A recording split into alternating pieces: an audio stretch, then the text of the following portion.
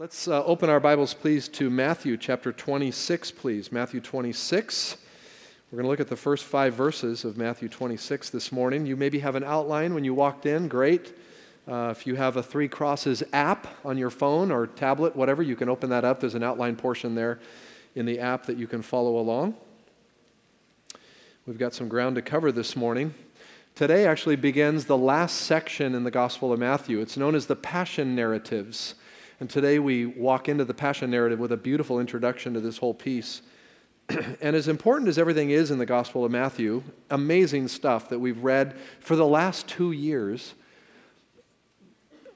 But for Matthew's Gospel and for the Gospel and for the whole Scripture, the whole Bible, this is the main event. Matthew wants us to know that everything so far in this Gospel is leading us to this point where Jesus is going to go to the cross and give his life for us. And this is actually what we're going to look at today is an intro to the Passion narrative. And I think some of us, even looking at these 5 verses, think, wow, we're going to rest in this for the whole time this morning? Yes, we are, because this is Matthew's point. Matthew's point is that this is the setup that cuts deep tracks through which the whole Passion narrative travels. And so you're going to come back and see that this morning. Let me read it together with you as you follow along, beginning in verse 1. When Jesus had finished saying all these things, he said to his disciples, "As you know, the Passover is 2 days away, and the Son of Man will be handed over to be crucified." Then the chief priests and the elders of the people assembled in the palace of the high priest, whose name was Caiaphas, and they plotted to arrest Jesus in some sly way and kill him. But not during the feast, they said, or there may be a riot among the people. Okay, this introduction into the Passion narratives shows us 2 parallel tracks. Do you see them there? The first track is the love and grace of our Lord Jesus Christ and his determined love for those he came to save. The other track is humanity's rejection and hateful bitterness toward this one who's come to save them. Grace and love on one track, sin and hateful rejection on the other. But both tracks are going to lead us right to the cross. In verses 1 and 2, I want to show you this morning Jesus' plans for giving his life. And in verses 3 through 5, I want to look at humanity's plan for taking it. But the beautiful thing about this passage to me is that it shows us that while humankind has hated Christ and wanted nothing to do with Christ, and one sly way to get Christ out of life and eventually to put him on the cross, it was God's plan and Jesus' determined love that took him there. And what we see in that is the beautiful orchestration of what we call the sovereignty of God. That God works out in the most inexplicable ways. What so often we think we're doing in our plan is actually in some way, mysteriously, working out God's plan. And so we're going to see that this morning as we look at the cross. So let's look first at this section, verses 1 and 2 of Jesus' plan to give his life. And I just want to point out a couple of things. First, I want to remind us that this has been God's plan all along. This was not plan B or C or D. This was plan A. That God would send his son, Jesus, that he would send the Messiah. As far back as Genesis 3, you remember when Adam and Eve sinned against God, God came to the serpent who had tempted them to sin, and he judged the serpent, and he said in chapter 3, verse 15, "He, the seed of the woman, will crush your head," God says to the serpent, "and you, the serpent, will strike his heel." That's the first reference to the amazing work that Jesus would accomplish when he goes to the cross. His heel would be bruised, but he would crush the head of the serpent. It's a forecast. It's a picture of what's coming. So this was in the mind of God's people from the very beginning, and we'll see that a little bit later in the message this morning. But I want to show you 3 things of just in these 2 verses about Jesus' death. First, I want to talk about the certainty of his death. Do you notice at the end of verse 2 how certain this is? "And the Son of Man will be handed over to be crucified." Now, Jesus has already said this to his disciples a few times in the Gospel of Matthew. Can I refresh your memory? Go back to chapter 16, please. Chapter 16 and verse 21. Great to hear pages turning. I can't hear when you change your phone or your tablet. 16:21.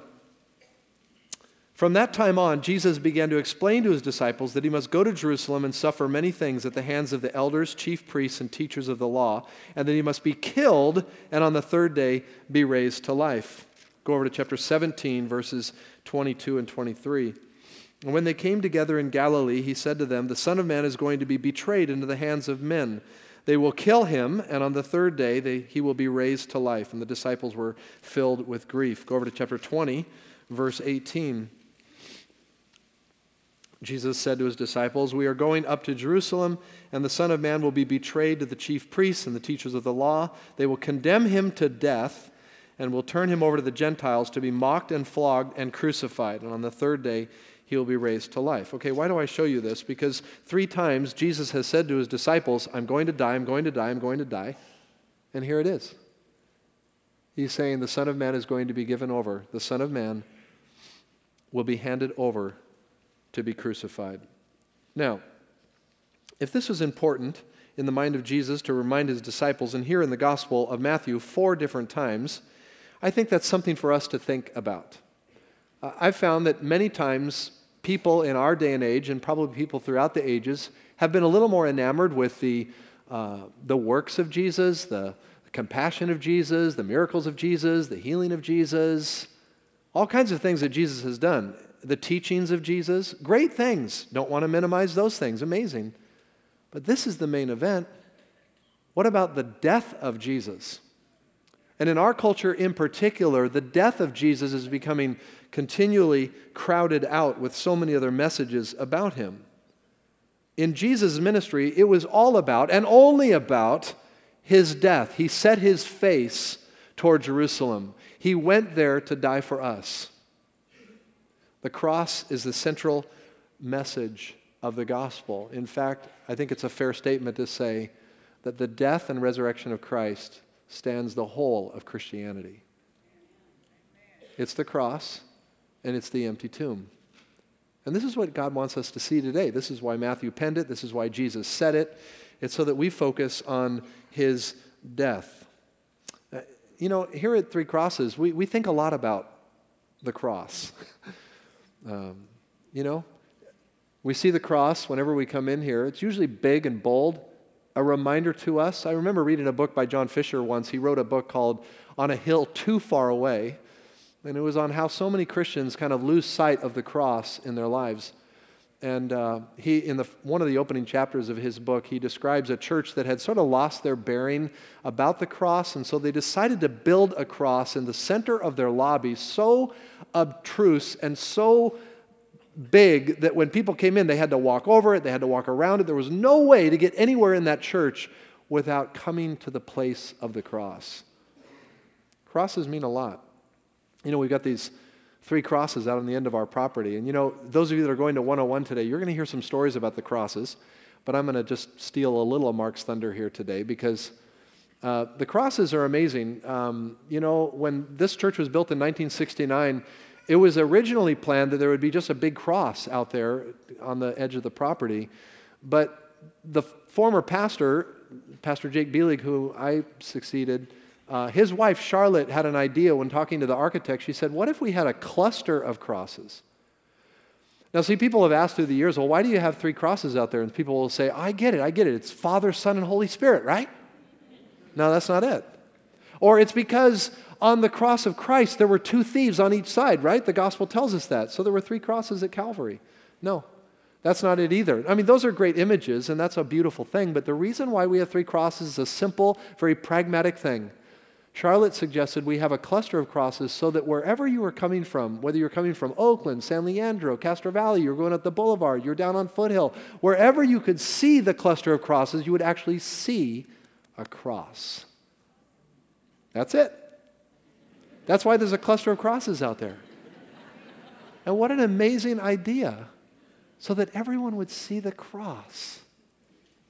I wonder how many thousands of people drive by this church every day and see the cross. Isn't that great? In fact, fun story.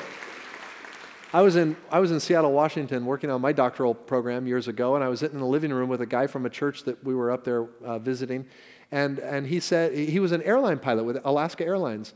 And I said, I'm from the Bay Area. Okay, great. What part? Well, Castro Valley. Where's that? I said, well, it's south of Oakland a little bit. Well, I fly into Oakland all the time.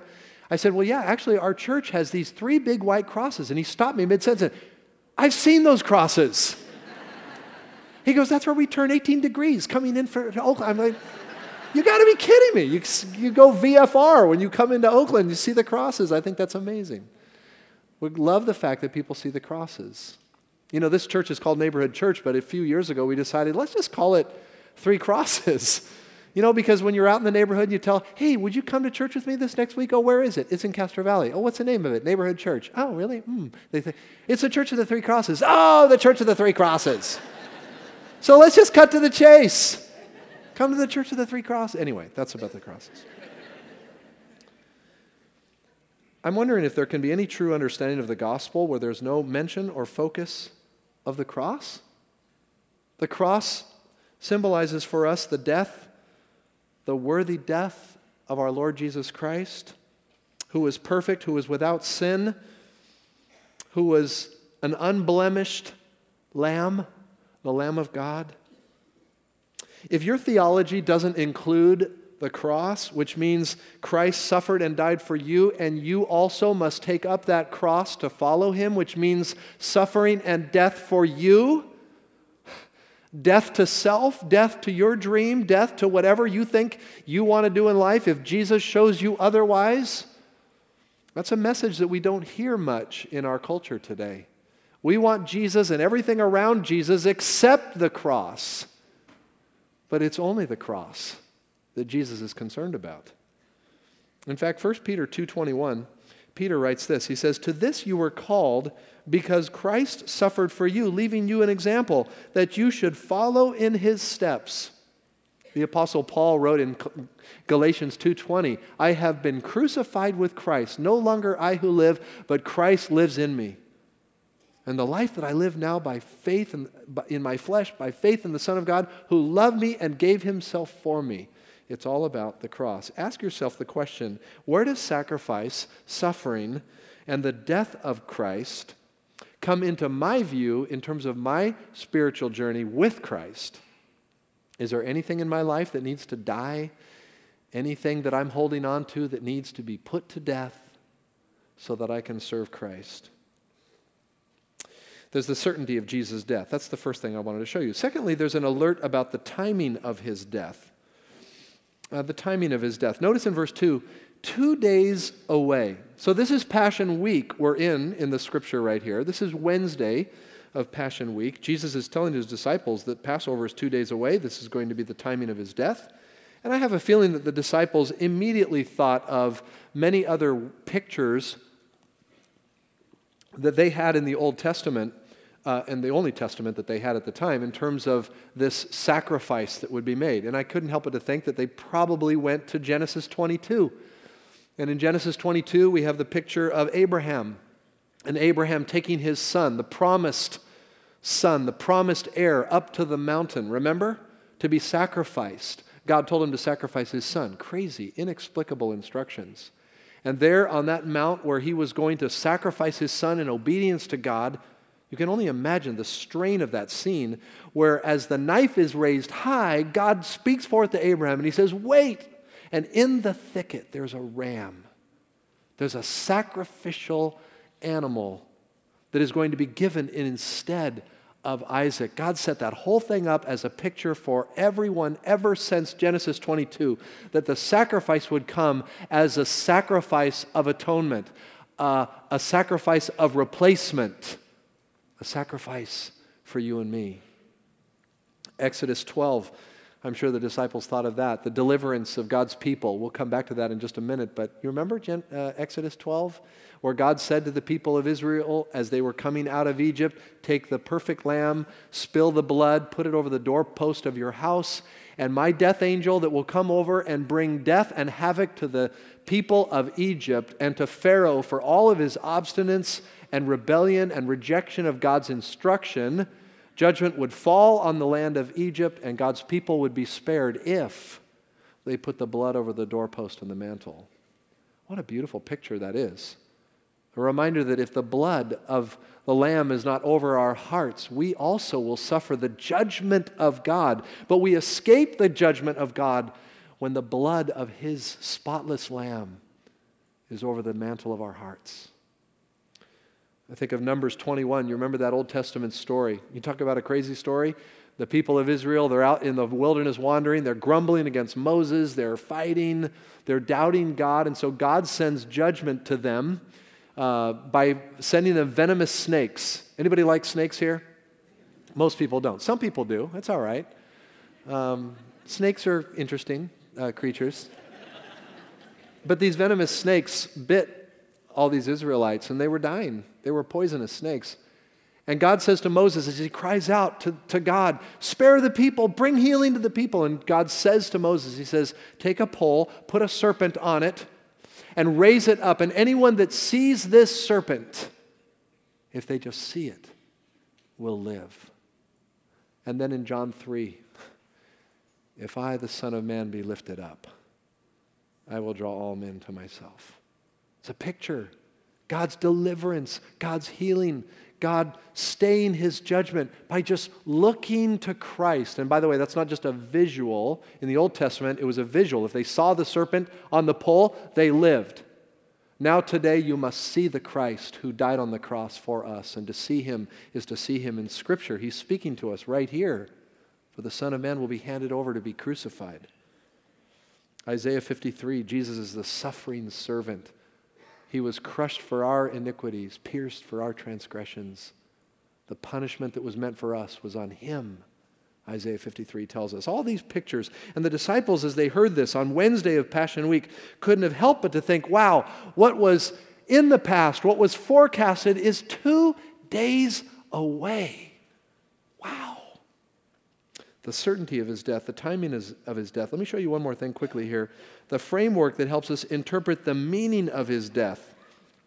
And here I just put a little footnote in to the point I made about Passover, because Jesus said this would all coincide with the Passover. As you know, verse 2, the Passover is 2 days away. The Son of Man will be handed over to be crucified. Jesus knew exactly the time. He knew exactly the place. And of course, He was in charge, wasn't He? He had His face set on what was going to take place. And Passover, every Jewish person knew that Passover had within it, laced within it, the meaning of this sacrifice that was made. When I talk to my Jewish friends today, I'll ask them about their Jewish Seder meal, which is Passover.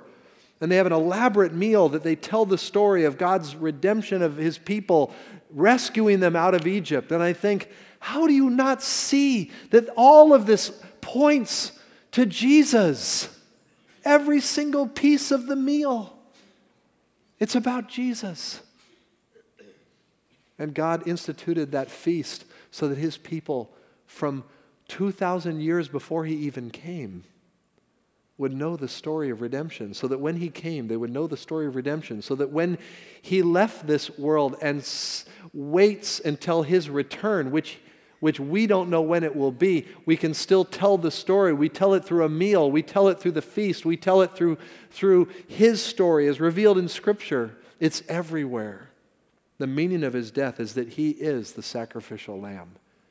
He is the one who paid for the sins of this world. So juxtaposed to Jesus' plan to give His life, if you're taking notes, verses 3 through 5 shows us humanity's plan to take His life. I find it so fascinating that as Jesus is telling this to His disciples, the chief priests and elders are assembled and they're working out their plan. And their plan is to take the life of Jesus. If you go back to chapter 12 of Matthew, chapter 12, verse 41, this is the first reference to the fact, look at this, all the way back to 12:41. It says at the end of this, where are we here? 12:41. Did I write that down wrong? 12:14, sorry, 12:14. There we are. Jesus heals this man in verse 14. The Pharisees went out and plotted how they might, what? Kill Jesus. That's back in chapter 12. You know how long the religious leaders are hoping to put Jesus to death? They've been plotting this for a while, and now the heat is up so much that they are getting ready to do the deed. But you know what's amazing? Jesus was not put to death by any of their design, by any of their plots, by any of their schemes.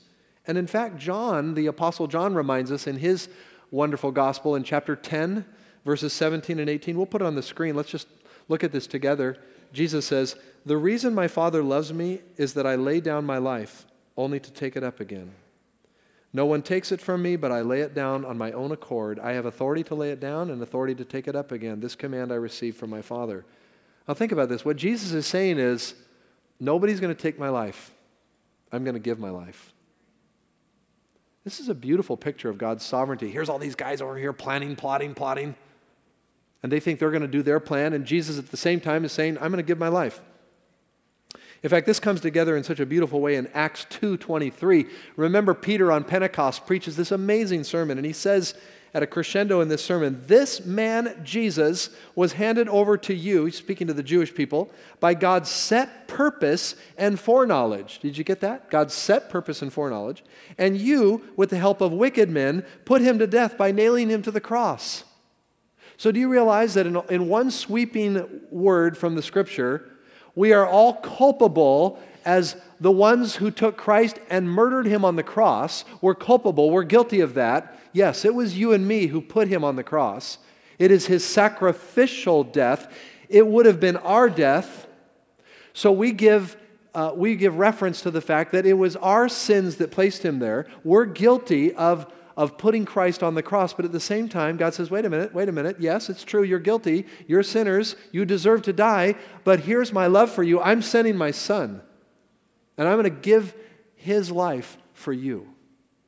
This is the sacrifice. This is the ultimate picture of God's sovereignty, the track of human rebellion, next in parallel line with God's relentless love coming together at the cross. And notice, first of all, if you're taking notes, that the setting is ironically religious. This is as religious as you get. This is the high priest, Caiaphas, and Caiaphas hated Jesus, wanted him put to death for his entire reign as high priest. He reigned as high priest from AD 18 to about AD 36. So this is near the end of his own tenure as the high priest. And his father-in-law, Annas, which was also a high priest before him, hated Jesus too. And Annas was in charge of the temple when Jesus came into the temple at the beginning of his ministry. And you remember he turned over the tables and drove out the money collectors and changers. He does it again. We're going to see it coming up. He does this as a part of his own cleansing. Actually, I'm sorry, he's done this already twice now in the Gospels. He did it coming into Jerusalem for the Passion, and he does it also earlier in his public ministry. And Annas hated Jesus, wanted Jesus dead. And his son-in-law, Caiaphas, wanted him dead too. So he gets the whole Sanhedrin, which is 70. You got the highest ranks of spiritual leadership in Israel all together. And what are they doing? They're scheming to put him to death. And I think this is amazing to realize that this is a religious group. Ken Geyer, in his meaningful book, Moments with Our Savior, says, don't forget that it is the most religiously elite that seem to portray the most hateful and deceitful practices toward Jesus. And he goes on to say that it was the first hand to strike the face of Jesus was a religious hand. Interesting. The religious system of Jesus' day was corrupt. The religious system of our day today is also corrupt. So many so-called churches espousing nothing of the faith passed down from Scripture or the apostles.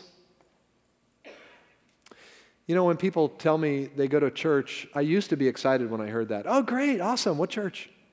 And now I kind of ask with a little bit more incredulity. I kind of say, really, what church do you go to? Because just because you're in church doesn't necessarily mean you know the Christ of the Bible or the one who has called us from darkness into light. There's a lot of churches that have the name church, but there's really no mention of Christ. There's no mention of the cross.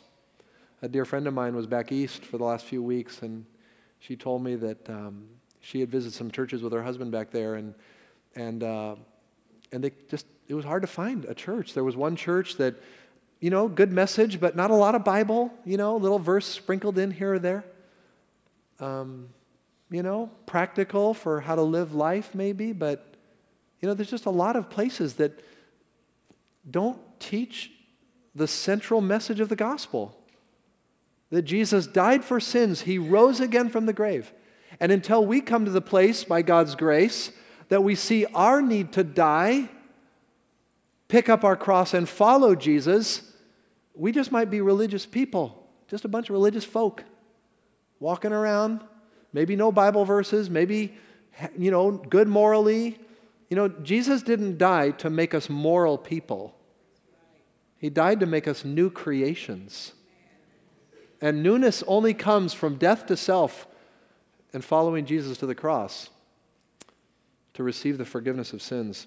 I walked out of Safeway yesterday, and there was a young man there and asked me if he could give me his blog name so that I could follow him. And I said, well, interesting, what's your blog about? And he goes, well, I'm starting a new religion. I said, well, hey, you know, I'm a follower of Jesus. He died for me. He rose again from the grave. Man, I just powered the gospel on this guy. I go, I have no allegiance other than Him. I'll never want anything more than Him. And he stood there a little dumbfounded, and he said, listen to this. He goes, well, Jesus is part of my religion. You know, and maybe, I think at that point he didn't really want to hear too much more of what I had to say. But you know, and it wasn't adversarial. To be honest, I was just fired up that here was a young man that had some kind of idea that he could start some religion that sprinkled Jesus into it. And I pray for you, don't do that. I don't know. I think I could have maybe even done more, better with him. But it's just a weird, you know, you have those experiences sometimes.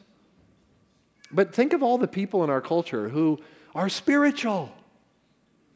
Nothing about the cross, nothing about Jesus' death, nothing about his atoning work, nothing about the resurrection, nothing. It's all about being a good person and living the best you can and getting your dream. And by the way, it's all about Jesus meeting your dreams. That's what a lot of churches have turned to. Jesus will help meet your dream. You got some things in your life, let Jesus accomplish it for you. That's not the gospel. I'm grateful that Jesus allows us and gives us beautiful things, and we are so blessed in every area. But the gospel call is not for God to fit into our plans. It's to fit into His. And I hope when you come here, I hope you listen with discerning ears. I hope that this is a place where you just don't take for granted. And, you know, I get emails from people, and what do you mean by this, and clarification and all that, and that's good. I'm glad people are listening. And sometimes when people get the real raw message and they think, oh man, did you really say that? I say, yes, we did. We're not afraid of the truth. We're not afraid of the gospel. It is the power of God unto salvation to everyone who believes. So there's this eerie setting that is ironically religious. Next, there's a scheme to arrest Jesus in some sly way. I'm not going to say a lot about this, but I find it interesting that this is a picture of humanity's depravity in a perfect clarity. Because we're not putting Jesus on the cross these days, but we're sure working in sly ways to do away with Him. Right? There are people everywhere, even people that call themselves Christians who are doing away with Jesus. They want their will, not His will. And if I'm honest, I would tell you that there are times in my life where I don't want to do the will of God. And I I find sly ways of pushing Jesus away. And thankfully, by his grace, he wrestles me back in. And he says, look, it's not your faithfulness that keeps you. It's my faithfulness that keeps you. And so we're all just a pile of mess, you know. We're all sinners. We're all missed. But we got to get one thing straight, and that is Jesus came to die and give his life for us. And sometimes we think that, you know, it's the other way around. Let's just look at this last thing. I like the stipulation to avoid no matter what, verse 5. It's not meant to be humorous, but it's ironic that this is the one, you can see them around the table and they're in fact, the word plotted there in the Greek language means to be puzzled in mind. So they were strategizing and trying to figure this out. And it's like somebody finally put their hand down on the table and said, hey, wait, whatever we do, let's make sure we don't do it during the Feast of Passover. And you could just hear him say, yeah, let's not do that. Because the Galilean Jews are in town, and we know there could have been up to 1 million people, travelers in Jerusalem at this time of the Passover. Josephus, an early historian, first century historian of the Jews, wrote that in one particular Passover that he noted, there were 250,000 lambs slain. That means at least 1 million people in the town of Jerusalem. I don't know if that was the case when Jesus was crucified, but it was a huge crowd of people. And they said, we don't want the Galilean Jews upset because they'd seen his miracles. They'd followed him down there. They were the ones waving the palm branches saying, Hosanna in the name of the Lord, you know, blessed be the name of the Lord. But the Judean Jews were coming around too. There were people there that believed, and Jesus would have been arrested publicly by these folks right here during Passover. Oh man, a riot would have broken out.